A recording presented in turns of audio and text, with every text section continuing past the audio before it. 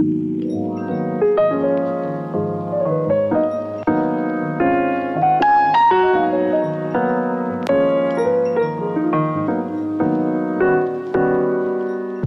listening to Working Classics. I'm Jacob Brogan. This season, we're revisiting some of my favorite episodes from my time hosting the show. For this episode, we're looking back at my conversation with Dr. Diane Horvath-Kasper, who talks about the working life of an abortion provider. We recorded this episode shortly after the 2016 presidential election, at a moment when it felt urgent to think about how people were providing services that felt like they were threatened in that moment. And I learned so much from this conversation with Dr. Horvath-Kasper.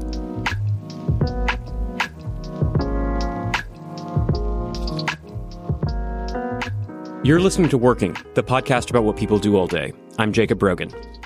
This season on Working, we're talking to people employed in fields potentially imperiled by the results of the recent U.S. presidential election. These are the stories of passionate people doing difficult, hugely important jobs that may get a lot harder and a lot more important in the years ahead. For our first episode, we spoke with Diane Horvath-Kasper, an OBGYN and family planning specialist based in Baltimore, Maryland. Deeply committed to reproductive rights, she talked to us about why she chose to train as an abortion provider and what it's like compassionately counseling women as they prepare for abortions. She also talked about her actual clinical work, as well as the day-to-day advocacy that she engages in to support it. That advocacy has been informed by her own experiences at the clinic and elsewhere, facing down threats and other resistance from protesters and hospital administrators alike. And of course, she discussed what it's like to continue that fight in an increasingly repressive and worrisome political climate. Then, in a Slate Plus Extra, Horvath-Kasper reflects on the changing presence of abortion in mainstream culture. What is your name and what do you do?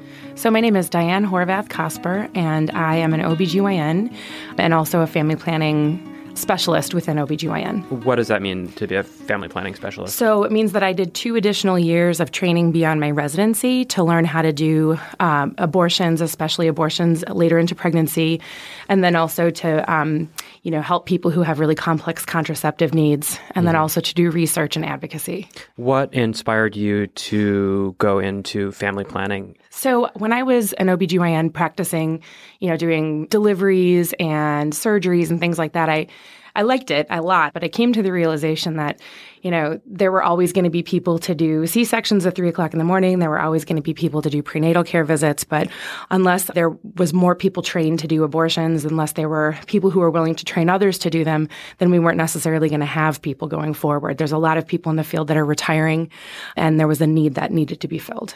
So where do you work today? So I actually work for an organization called Physicians for Reproductive Health, and that's actually an advocacy organization. And then I do clinical work. I try to get in 3 to 4 days a month on top of my full-time work. Mm-hmm. So is there a typical day for you within that kind of framework then? So I think that probably it's useful to describe it in, is there a typical clinical day and a typical advocacy day? Sure. And I think within the advocacy world, a lot of it is we're responding to things that come up. A typical day for me in the last week has been, a couple of media calls. We've had a lot of concerns about women and access to contraception and what's going to happen with the Affordable Care Act. And then maybe I would review documents for medical accuracy. I'm kind of the medical expert within our organization who's on staff.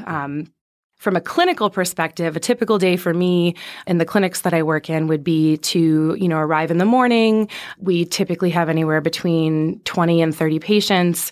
I spend some time doing procedures. I do things like place IUDs and do implants and other kinds of contraception on top of abortion procedures. When you're in the clinic, how much of your time do you spend consulting with patients prior to conducting procedures? It depends on the clinic structure. So when I was in fellowship, the clinic that we worked in, the physicians would see the patient through the whole visit. So, we had a lower volume of patients. So we would see people, we would do their intake, ask them, about their story, let them tell us about their lives, which is really one of my favorite parts of the practice. And then we would do their ultrasound and then prep them for the procedure, do their procedure, and manage their aftercare. So that all happens in one day, typically? Yes, typically one day. So the vast majority of abortions happen at a point in the pregnancy where it's a very safe, very fast one-day procedure. In the clinics that I work in right now, because there's such a high volume of patients and a lot of people needing care, usually the physician isn't the one doing all the counseling. We have excellent, highly trained staff who see those patients for the counseling portion and the ultrasound portion. And I typically see them for their procedures. Does that make a difference in the way that you conduct the procedure if you have less contact with the patient beforehand? So the procedure doesn't change. I think that one of the things that really enriches the experience for me and reminds me every day why I do this is having that contact time with the patient and sitting down and really hearing people's stories and having people talk about their lives and their hopes and their dreams. But I also think that there's a gift to be able to go into a room, meet somebody, and within a few minutes establish the kind of rapport that you need to do a procedure with them. Are there any particular things you do, ways that you talk, ways that you address people to build that rapport? I think people like to talk about their lives and they like to talk about their families. And, we know nationally 60% of women who have abortions are already moms. And I ask people about their kids and their families. And I have a daughter and I talk about, what is your daughter into? Oh, your kid's 5. What's he into these days? And I think it really it surprises the patients sometimes because I think that we unfortunately have really kind of dissociated the experience of parenting and being a parent with this idea that people who are parents still have abortions and it's still okay to do that. And a lot of times it's the abortion that allows someone to go back to their lives and be a parent to the kids that they already have. And I think that people are sometimes surprised when I ask them about their families. It's as if they're shocked that you would recognize that they're already parents. Do you think they feel like they have to keep that stuff out of the consultation room, out of the clinic? I think people come in with all different expectations, but I think one of the biggest ones that people have and the most unfortunate is that they don't expect to be treated like a human being. And I think that that's one of the most difficult things about this job is realizing how much stigma people bring in with them. And, there's the having to walk past lines of protesters outside the clinic and all the stuff that goes along with that. But just the messages that people are getting about abortion from the media, from their families, their churches, their friends, all these other places where we're hearing these stories, it's usually not positive. And I think having to fight that in addition to all of the other regulations and the, restrictions and things like that make it difficult for people to access this very normal medical care, to have to tell someone, no, you're a good mom. Like this doesn't mean you're a bad person. This doesn't mean you're a bad woman. People ask things like, do you think God will forgive me? And that's just always heartbreaking. When someone asks a question like that, how do you respond? It's difficult because everybody has different values, right? So I usually turn it back to the patient and I say, well, what kind of a God do you believe in? Do you believe in a God who forgives? Do you believe in a God who knows you and understands your circumstances and will understand the choices that you're making? And, I can't tell anyone what to believe, and I certainly wouldn't want to put any beliefs on anyone else. But I think, getting people to think about this in the frame of their life course and in the context of having all of these other obligations and expectations and looking within themselves for the reason for needing an abortion. Are people's minds usually fully made up when they arrive at the clinic or by the time you're consulting with them? I would say the vast majority of people, by the time they come in, they've made up their minds. In fact, we have, national data that shows that if people delay having the procedure, it's typically not because they couldn't make up their mind. It's because they couldn't marshal the resources. They couldn't get the money. They couldn't get the transportation. And typically it's, by the time they call me, they've made up their minds already. That said, we do, options counseling with everybody. We review all the options. Every patient knows that there's 3 options when you find yourself pregnant. There's parenting, there's adoption, and abortion. And everyone gets information about all 3. In some states, there are also pretty intense rules that govern what you have to talk to a patient about when you're consulting with them beforehand. Is that? Yeah. Have you had to deal with any of those kind of laws? When I was practicing in Minnesota, we had a 24-hour waiting period, and we were given, a list of things that we had to talk about with the patient 24 hours prior to the abortion procedure. And these are all, some of the things were things we talk about with the patient anyway, but they always enter into discussions of informed consent. So it's not like this 24-hour consent replaces the informed consent we do about the procedure, because we do that every single time anyway. And I think, the script that we used in Minnesota certainly isn't nearly as bad or as biased as some of the scripts in other states where they have to say things like abortion causes breast cancer, which it does not, or they have to say things like abortion increases your risk of suicide, which it does not. But it was still enough somebody would come in for their appointment and didn't catch the phone call or, missed it and thought they could still come in, and we'd have to turn them away because the law requires it. And I think, these laws get sold as a way to make sure women are certain about their decision. But I can tell you that by the time people make an appointment and they come in, they're certain. When you are speaking with someone, when you're consulting with someone, do you ever get the sense that they're bringing in a lot of immediate pressure from family, from friends, from their environment? And if so, how do you work with them as they're processing that, if they are processing it while they're sitting across from you? Yeah, that definitely is something we see from time to time. There's a lot of feelings about reproduction, whether to, have babies, not have babies, and people can get a lot of pressure from their family. And I've had conversations with people where, the family member won't leave the room and we have to take the patient to the bathroom to talk to her about what she really wants. And, people have asked me, well, haven't you ever done an abortion for someone who didn't want one? I said, no, we're not in the business of doing them for people who don't want them. So when we feel and when we talk to patients, if we're getting a sense that this is not what they want, we don't do an abortion for them. When we get them alone, we talk with them, and then we make whatever referrals we need to. And, we've called domestic violence shelters. We've got, social workers on staff who can come talk to patients and identify resources. I mean, not everybody's got a dire situation like that. And sometimes it's just a matter of helping empower the patient to decide what's best for her. But sometimes we have to get people into safe places. That's their point of contact with the system, is at the clinic. Yeah. Are there other questions that people ask when they come in for a consultation? I think, people have a wide range of questions about the procedure. Will it hurt? What am I going to feel like afterwards? I would say those are the most common types of questions that we get. Sometimes people want to know, especially, later in the pregnancy, about, the experience of the fetus. And I think that is something that certainly comes up, especially when we were seeing patients who had wanted pregnancies that were, ending for medical reasons, for something seriously wrong with the fetus or something seriously wrong with the mother. And so that was that's a different kind of frame to look at the experience. How are the interactions with a patient different in the clinic if they're coming in because of a medically necessary procedure related to a planned pregnancy or failed pregnancy?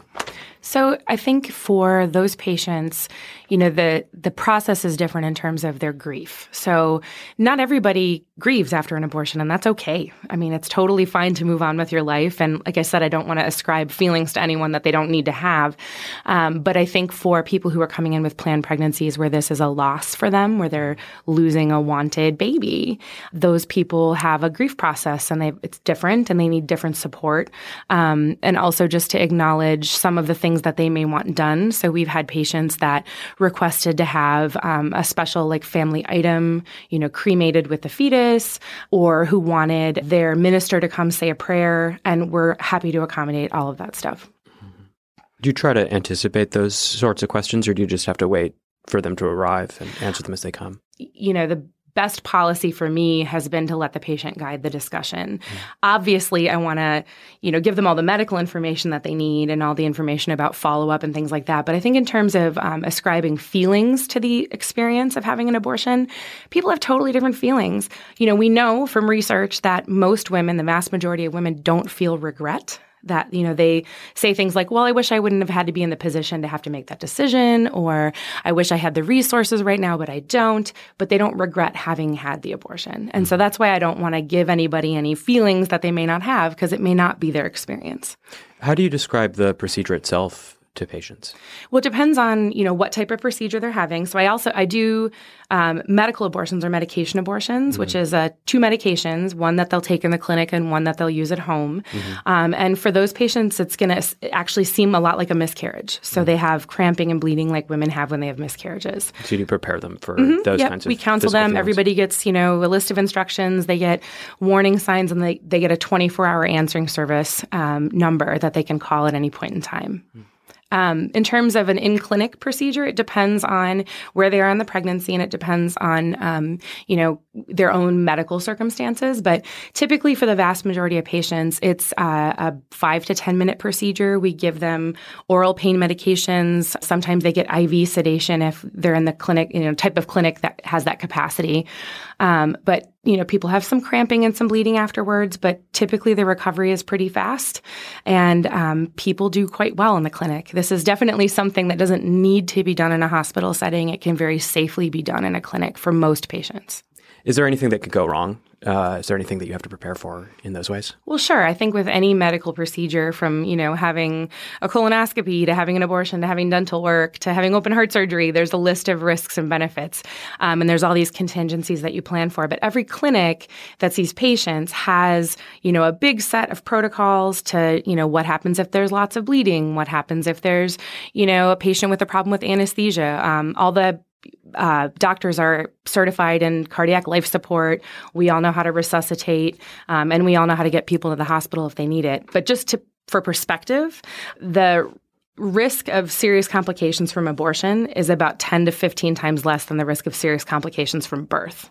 Wow. So it's a very safe procedure, and that's another reason why it's so important that we maintain access to safe abortion and not drive women to the point where they're having to do this on their own in an unsafe way.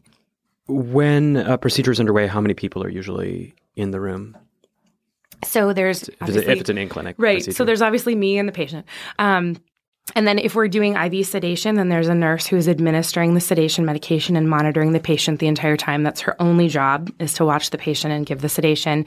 And then there's usually an assistant who's handing me instruments and getting things that I need. And then sometimes we'll have a support person. So in one of our medical assistants. Like an emotional support person? Mm-hmm. And there's actually a big movement towards having abortion doulas. I don't know if you're familiar with birth doulas, but I mean, I am with that. Yeah. So there's this idea, because abortion is on this continuum of healthcare for women, that we would support them in the same way that we would offer support to a laboring woman. And so there's a few places that offer abortion doula services. And, I think people really appreciate having that non-judgmental person to just really be there for them. They're 100% focused on their emotional needs.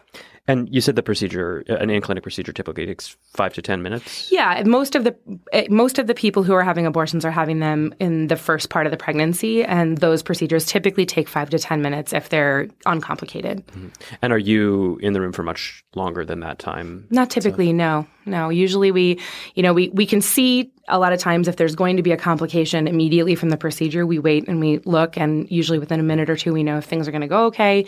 And then we watch the patient in the recovery area for, depending on how they're doing, 30 to 60 minutes, and then they get to go home. Do these procedures feel routine to you at this point? I would say that they are routine.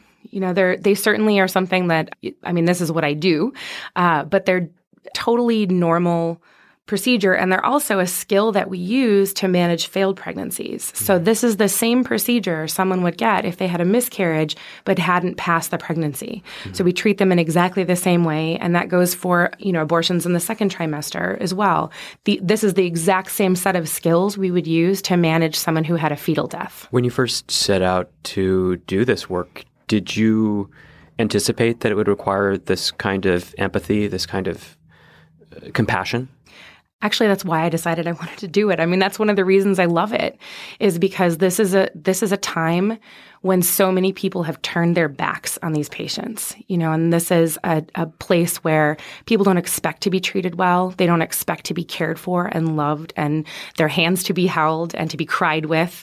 And, this is one of the things that I love the most about this job is, everybody's joyful at birth. Everybody's joyful. Everybody's happy. Abortion can be a hard decision. It's not a hard decision for everybody. But I think it's so culturally loaded that to be able to be with a person when they're making that move is a huge gift. And it's really why I love this job. You've been listening to Diane Horvath Cosper, abortion provider, OBGYN, family planning doctor in Baltimore. In a minute, she talks to us about speaking out against some of the threats that she's experienced while working in her field.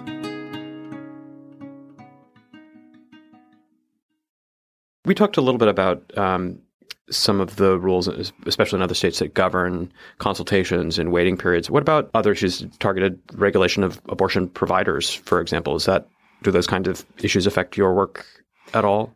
Well, so we're all very happy about the Supreme Court decision on Whole Women's Health versus Hellerstedt. So that actually has already had a kind of a trickle-down impact on some of these states that have decided not to pursue additional legislation. Mm-hmm. So TRAP laws are targeted regulation of abortion providers, and they were designed as a way to limit access to abortion by regulating clinics in a way that no other medical clinics are regulated, and regulating physicians who provide abortions in a way that other physicians are not regulated. So, for example, there's a class of TRAP laws that requires abortion providing facilities to run as an ambulatory surgical center, and an ambulatory surgical center is far more than what you need to give someone an abortion pill. So there are states where people were having to go to the ambulatory surgical center to have an abortion pill, which is ludicrous. Other laws... That's almost entirely outpatient procedure, right? Other TRAP laws required physicians who were providing abortions to have admitting privileges in hospitals within a certain radius, maybe 30 miles of where they were providing abortions. The weird thing about that is there's already a system in place to get people to the hospital if they need it. So, if I admitted a patient from the hospital, I wouldn't be following her in the hospital because the hospital-based OBGYNs would follow her. And that's how it is for pretty much everything, all specialties. It's rare to find a doctor anymore who admits their own patients and follows in the hospital. The other issue is that women now have to travel, sometimes hundreds of miles to get to the clinic. So when they go back to their home 300 miles away, if they have a complication there, the admitting privileges by the clinic aren't going to make any difference. So that was another reason that these laws were found to be unconstitutional by the Supreme Court in the Whole Women's Health versus Hellerstedt decision. Yeah. You've written about other threats, I think, that abortion providers face for the Washington Post, yeah? Yeah. What inspired you to start expanding your advocacy in that way? So I was Googling myself a little over a year ago, like you do, and and I found my daughter's picture on an anti-abortion website. So this is a site that calls people who provide abortions part of the abortion cartel, as if there is such a thing, and had photos of me from my previous employer and, various other places, and had a photo of me holding my daughter, who was 15 months old at the time. That brought it to a level of intensity that I hadn't really felt before. And that inspired me to write about what it felt like to see that and how invasive it was. Does that kind of invasive threat that you face in your profession make it hard to separate the personal from the professional? I'm not sure that you can separate the personal from the professional in this line of work. And I would say that even in medicine in general, it's such a demanding profession and it's so consuming that I think, a lot of us went into medicine, particularly women's healthcare and family planning, because we feel called to do it. And we were drawn to it not just because the need was there, but because we felt something inside that made us want to be with women in this time. So I think for me, the personal has always been the professional, and I try very hard to separate out, my daughter and my family from what I do. But I think what I want going forward is to, my daughter to understand that what I do is to help women. And I want her to know that the way to deal with bullying is not to step back and let things go, but to push back against the people that are doing the bullying. And so I hope she can look back someday and understand why some of this happened the way it did and why I chose to take this path instead of, go into hiding. I mean, what's it like to work constantly, though, with this sense of threat, menace? It can be terrifying. It's a lot of trauma. So we talk about this at our meetings that we have sometimes, about this idea that, not only do you take on the personal kind of trauma and stress of walking through protesters, wondering if your car is going to blow up when you turn the ignition key, wondering if people are going to be standing outside your home or at your child's school or daycare. There's that part of it, wondering if you should get a bulletproof vest, all of those things. But then there's also the stories that you hear from patients and the trauma that they've been through and the way that they're dealing with, their lives and trying to manage, the stigma around abortion. And so you have the trauma that you take on in your own life, and then you take on all of this trauma from your patients because you love them and you care for them. And those two together can drain you quite a bit. Do you have professional support systems that help you through this stuff? We do. I think that the family planning community is a pretty close-knit one, and we have a lot of meetings, national meetings, and we talk a lot about these issues. And I personally have a lot of good friends now that I've met through fellowship that, I can call on in times of need. My organization is starting a program to help assist physicians during these times where, they find somebody protesting outside their home. What do they do? How do they approach the neighbors? How do they talk to the city council? How do they ensure safety? So it's hopefully going to give some resources that are formalized and kind of centralized to do that. But, I think this idea of physician burnout is another issue. And, having people say things like, well, get a hobby. Great. Yeah, sure. I have tons of time for a hobby. But I think there's more of a recognition now that for some people, the way to deal with burnout is to turn it back around and become an advocate. And for me, advocacy was a venue where I could take some of that righteous anger and some of the pain and the trauma and flip it around and say, this is going to motivate me to make this situation better for providers and for patients. It sounds like advocacy, though, has been part of what you do and how you approach your work from virtually the start of your career, yeah? Yeah, I think that being motivated to go into medicine by a sense of responsibility to other people kind of just sets you up for advocacy. I mean, it's almost hard not to be. And I know that the old paradigm is that, we shouldn't mix medicine and politics. And I know that there are some older physicians who say, well, we should be above politics. Health is political. These personal decisions have become political, even if we don't want them to be. And certainly all of the social determinants of health that affect the outcomes that my patients have, that affect their ability to access care, that is all political. And if we're not engaging in that, then someone else is going to make decisions for us that we may not like. So after you wrote that piece for the Washington Post, you famously sparred with MedStar Hospital, where you were at the time. Can you tell us a little bit about that? Sure. Yeah. So, the current status now is that the civil rights complaint that we filed is still under investigation. It hasn't been decided, but we were able to talk about filing the complaint. So what happened was I published this article in the Washington Post. My institution had initially been very supportive. It got circulated around the department. Everybody was congratulatory. Went on Melissa Harris Perry's show when she was on MSNBC, talked about it. And then the Colorado Springs Planned Parenthood shooting happened, and the climate changed very quickly. And there were a lot of concerns about safety, and rightfully so. But the hospital administration's response to those concerns was to say, we don't want you to talk about abortion publicly and under any circumstances. And then we countered and said, that's not ever been shown to improve safety. We've been doing abortions here at the hospital since Roe versus Wade. We provide excellent care to patients. People have, a safe experience here, a compassionate experience here.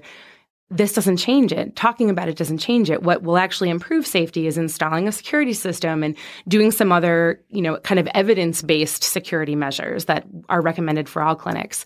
But they, held their ground. And I was fortunate enough to work with a law firm in D.C. and also the National Women's Law Center to address the hospital with a letter initially to explain why this was a bad idea, bad policy to pursue, and why it was important to speak out and to counter stigma, because that's going to be what makes the cultural change that's going to improve safety for everybody.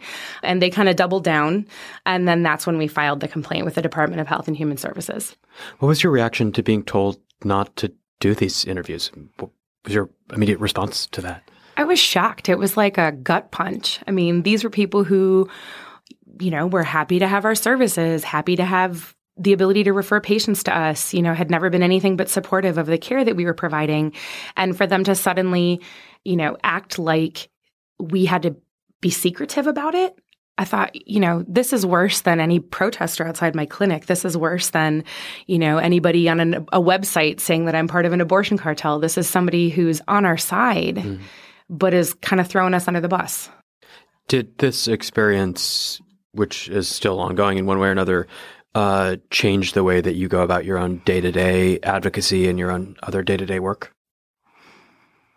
I don't think it changes the way that I care for patients. I think that has been, a passion of mine since the beginning, and it hasn't affected my interaction with patients. But I think that in terms of feeling the need for advocacy and for understanding why you have to, number one, advocate for patients, and number two, advocate for yourself and your colleagues and your ability to practice evidence-based medicine, the ability to talk about what you do and to, bring abortion into mainstream medicine where it belongs, that brought it into focus for me. And I realized, too, that you're going to find friends in places you never knew you had them. But there's also people who are going to have a hard time with being outspoken, even if they may support you on principle. It's the idea that you're, coming out of the dark and saying what you do and you're proud of what you do. That can be hard for people. You've been listening to Diane Horvath-Cosper.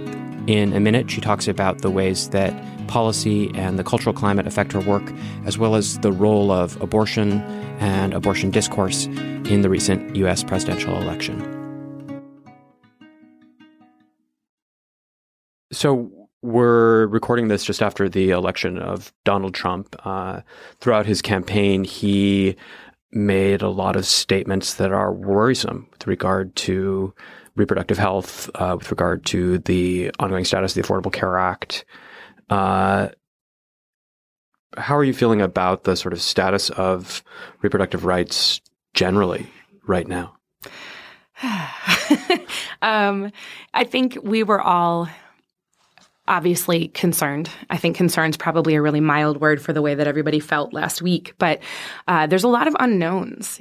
I think people are automatically jumping to this idea that Roe's going to be overturned. And I'm not saying that it couldn't happen. But if it were going to happen, it would require, a test case to come through. It would require different justices to have to be appointed. I mean, it could be years and years and years.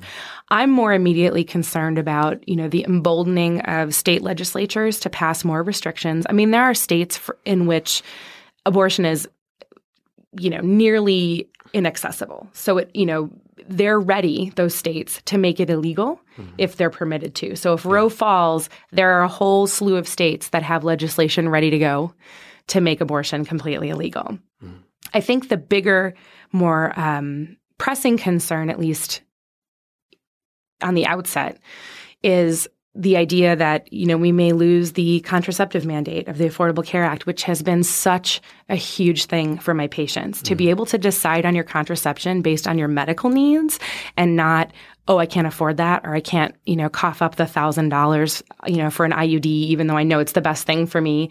To be able to have medical discussions with people based on the medicine and based on the patient's needs has been lovely. And I'm afraid that that's something we might lose.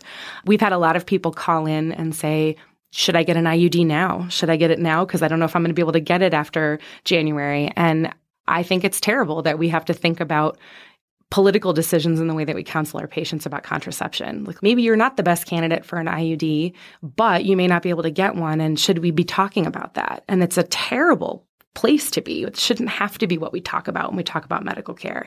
I think I'm worried about people losing coverage under the, possible repeal or replacement of the ACA. I mean, 22 million Americans have gotten coverage under the ACA, and I know that there are problems with it. But these are people who needed healthcare coverage, and we know that their outcomes are improved, and we know that they're able to access care now that they couldn't get before. And that's, cancer screenings and exams and blood pressure checks and really essential healthcare. What do you tell people who call concerned or worried about this stuff right now? Basically what I just told you. We don't know. We just don't know what the policies are going to be. We don't, we kind of have a sense for the types of people that are being floated for these positions and, the White House. We know that the future vice president's policies in Indiana have not been favorable towards women. But I can't say what's going to happen. And it's hard to be reassuring when you don't know what's going to happen. I do tell people, if you're wanting contraception, you should go talk to your provider. I mean, you should always be having these discussions. So if people are worried, I say, this is a great time to talk to your provider about what might fit your life the best. A lot of the political rhetoric during the campaign season around reproductive rights fixated on late-term abortions.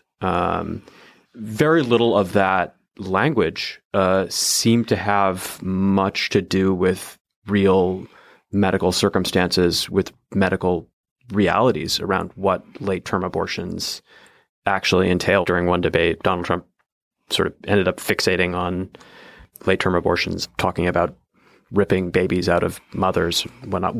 What was your response to that kind of language, that kind of representation of the sort of work that doctors in your profession do? It's frustrating because the statements that were made don't reflect medical reality. As you said, I had about 6 calls with media the next day to talk about what does this mean and does this happen? And the statements that were made were just inflammatory, and they're meant to incite this visceral gut reaction. And they do. And for me, the visceral reaction was wanting to throw things at the TV. But for a lot of people, it sounds icky and it sounds difficult and awful. And I can tell you that, people don't wait to have an abortion until later in pregnancy because they just didn't get around to it. People find themselves in that situation, later in pregnancy because of something going horribly wrong with the pregnancy, or because of an extenuating circumstance that delayed the procedure, or because their states have so many regulations that they had to, have a waiting period, and then they couldn't get to the clinic because it was 500 miles away.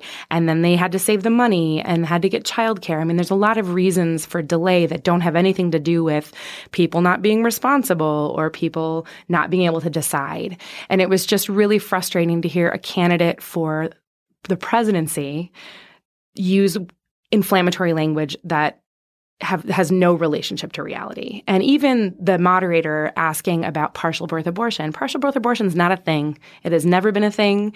It's a made-up term to make people, feel icky. And it doesn't represent any kind of medical procedure. We've never been able to define exactly what it is, and it certainly isn't something that doctors do. What can people, ordinary citizens, civilians, do to support the work that you do right now? Oh, there's so many things. I think making sure that your elected officials know that you're listening and that you're watching. Phone calls to the legislative staffers of your elected officials are probably the best way to get to them. Give money if you have it. So the organizations that are most in need of funds and where the funds go directly to helping patients are things like abortion access funds.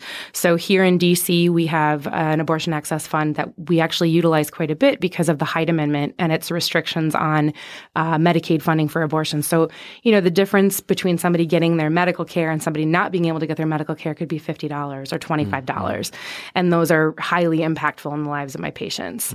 Mm-hmm. And then, stay engaged. And even if you don't think this is your issue, it's kind of your issue, and no one ever thinks they're going to be face-to-face in front of me in the clinic until they're there. And we've taken care of people who used to protest the clinic, and we've taken care of the daughters of people who used to protest the clinic. And it's unplanned pregnancy is a pretty unifying life experience. It happens to all kinds of people. And I think, promoting policies that are evidence-based, electing officials who will uphold scientific medical policies and not, these laws that are restricting access for no reason. Yeah. What do you do to decompress, to deal with the sort of everyday trauma of all of the stuff you have to deal with in this line of work?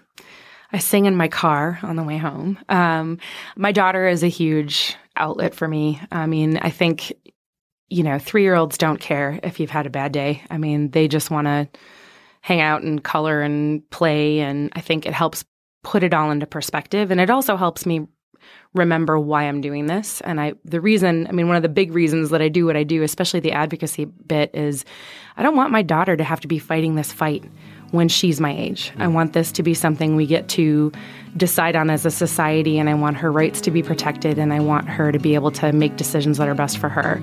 Wonderful. Thank you for joining us today and for talking with us. Of course. Thank you for having me. It's such a pleasure. Thanks for listening to this episode of Working. I'm Jacob Brogan. We'd love to hear your thoughts about the podcast. Our email address is working@slate.com. You can listen to past episodes at slate.com/working. Working is produced and edited by Mickey Capper. A special thanks in this episode to Sarah Wides and Caroline O'Shea, who helped us frame it and think about it. Our executive producer is Steve Lichtai, and the chief content officer of the Panoply Network is Andy Bowers.